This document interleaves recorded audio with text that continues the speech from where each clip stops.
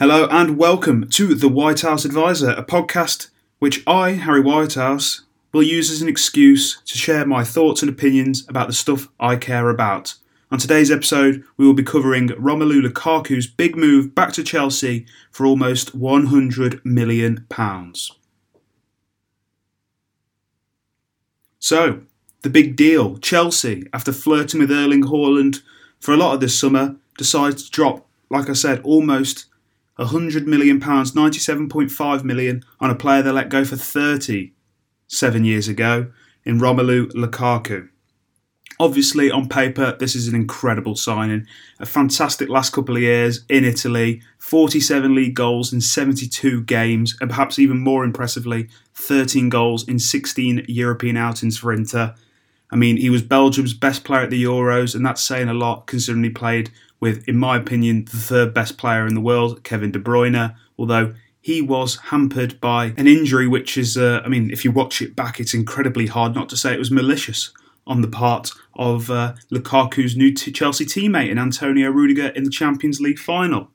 So, Chelsea, Champions League winners, and they add arguably one of the best three strikers in the world on paper. Looks tremendous, doesn't it? This is a move that consolidates Chelsea's running in the hunt for the title this year if they already weren't in such contention as Champions League winners. I mean, obviously that run was a little bit fluky considering that Lampard had half the season, but let's not take away from Tuchel's brilliance, let's be honest. But Lukaku, like I said, people getting excited about it, and you know, he's a great player, he's had some wonderful years, but we shouldn't forget how it ended for him last time in England. His last season at Manchester United really wasn't great for him personally. The weight issues that Belgium had asked him to put on, all this weight, I mean, it's very well documented. I don't really want to go into that, but it's, you know, if you look online, there's plenty of stuff about how he was carrying too much weight. And he became an object of ridicule, which happens a lot for these players at these big six clubs, and unfairly 99% of the time. If you think back to 2019, his last year at Man United, people constantly teased him about his heavy touch, about, you know, his step overs and stuff and how slow he was. And I think that's something that's pretty endemic across these top six clubs. As I say, when you play for these teams, there's this extreme just kind of opinions that get thrown about and then held widely, and they have to be accepted because there's so many people saying them. This is a particular case with clubs like Arsenal and Man United.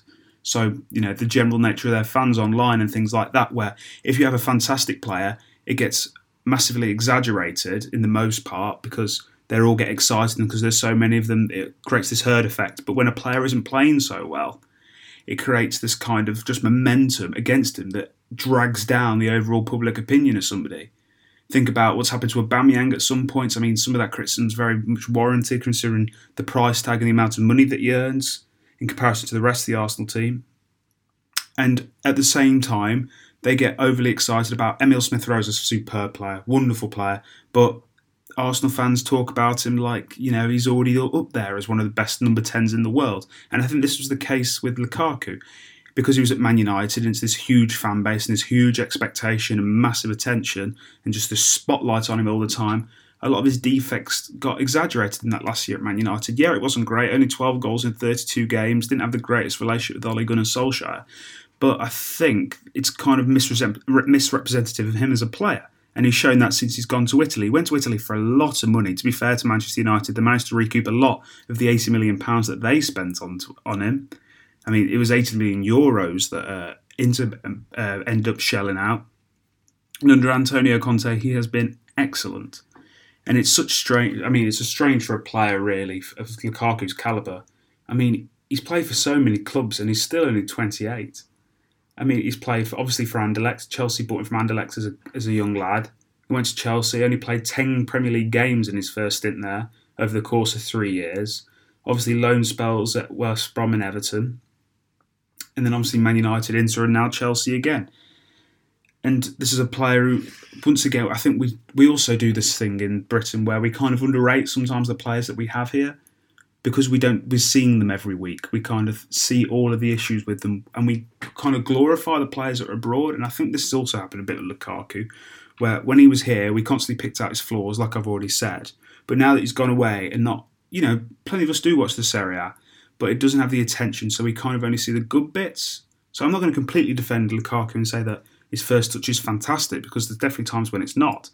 But we've done this thing now where he's gone away, and now we all get very excited about him coming back. And when a big club like Chelsea gets linked with this player, we all get overly excited because we haven't really watched this player every week, whereas there's players who are also very good. Like Harry Kane is a great example. He scores all of these goals for England and Tottenham, and obviously talk about his transfer saga another time, but we constantly pick out, oh, he's too slow. Oh, he doesn't do this and he doesn't do that. He isn't mobile enough anymore. Well, he's still top goal scorer in the Premier League last year and had the top assists. He's a better player than Lukaku, in my opinion.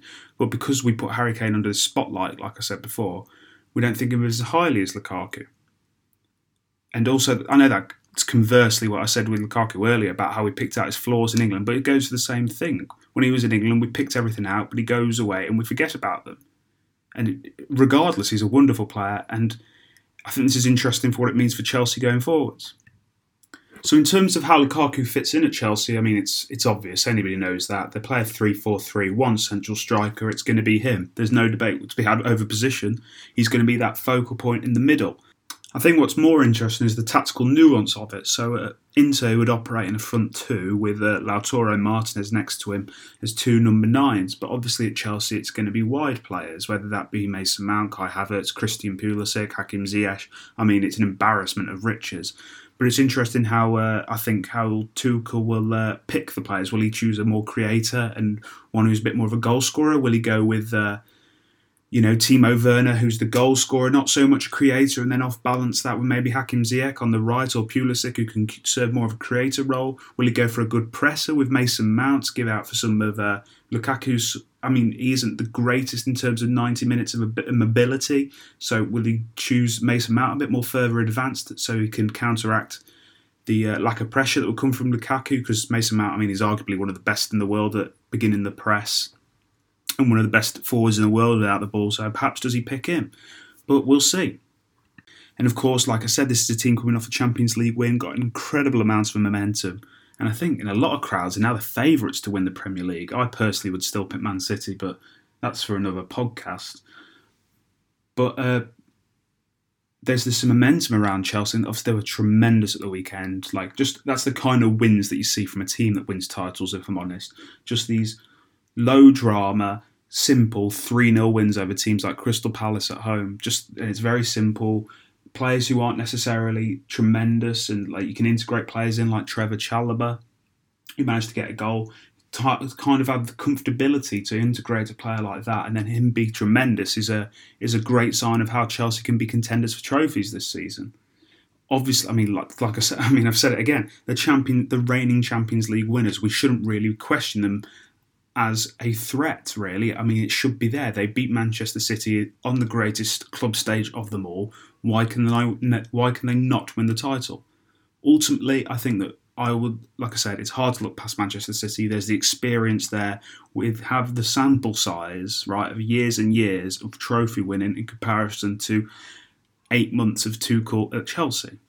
But Lukaku makes this really interesting. A player that City were linked with earlier in the year, and they're hunt for a striker also. But Chelsea, they got nervous about waiting out for Haaland and his release clause next summer, and they obviously pulled the trigger. It's a lot of money, and although it isn't quite as embarrassing as Man United balking at Mino Raiola's demands for Paul Pogba's new contract in 2012 and letting him walk for nothing to Juventus, albeit it would have been at a big cost for a player of his age, and then spending it was £100 million to bring him back, a world record deal at the time. It isn't quite as embarrassing as that, but surely there must be some blushes at Cobham, Chelsea's training ground, over spending almost £100 million on a player that cost 30. But ultimately, they had to bite the bullet. This is a striker who's one of the best in the world, one of the best 3. I think it's hard to look past, and increases their credentials as a team that can win titles rather than a team that, can you really win the league as much as I like him? Kai Havertz as a false number 9, or Tammy Abraham, who's now made his move to Roma permanent today. No, you can't. And instead of waiting out for Haaland, which is risky because Haaland's this generational, 15 years potentially of 40 goals a season. Instead of waiting it out and being put, let's face it, in the lottery, he could go to any club next summer that's got the money. They buy Lukaku and increase their window to win titles. And ultimately, despite his defects as a player, as we've looked into, this is an incredible striker. 64 goals in 95 Inter appearances. It's definitely firmed up Chelsea's chances of winning the title in 2022.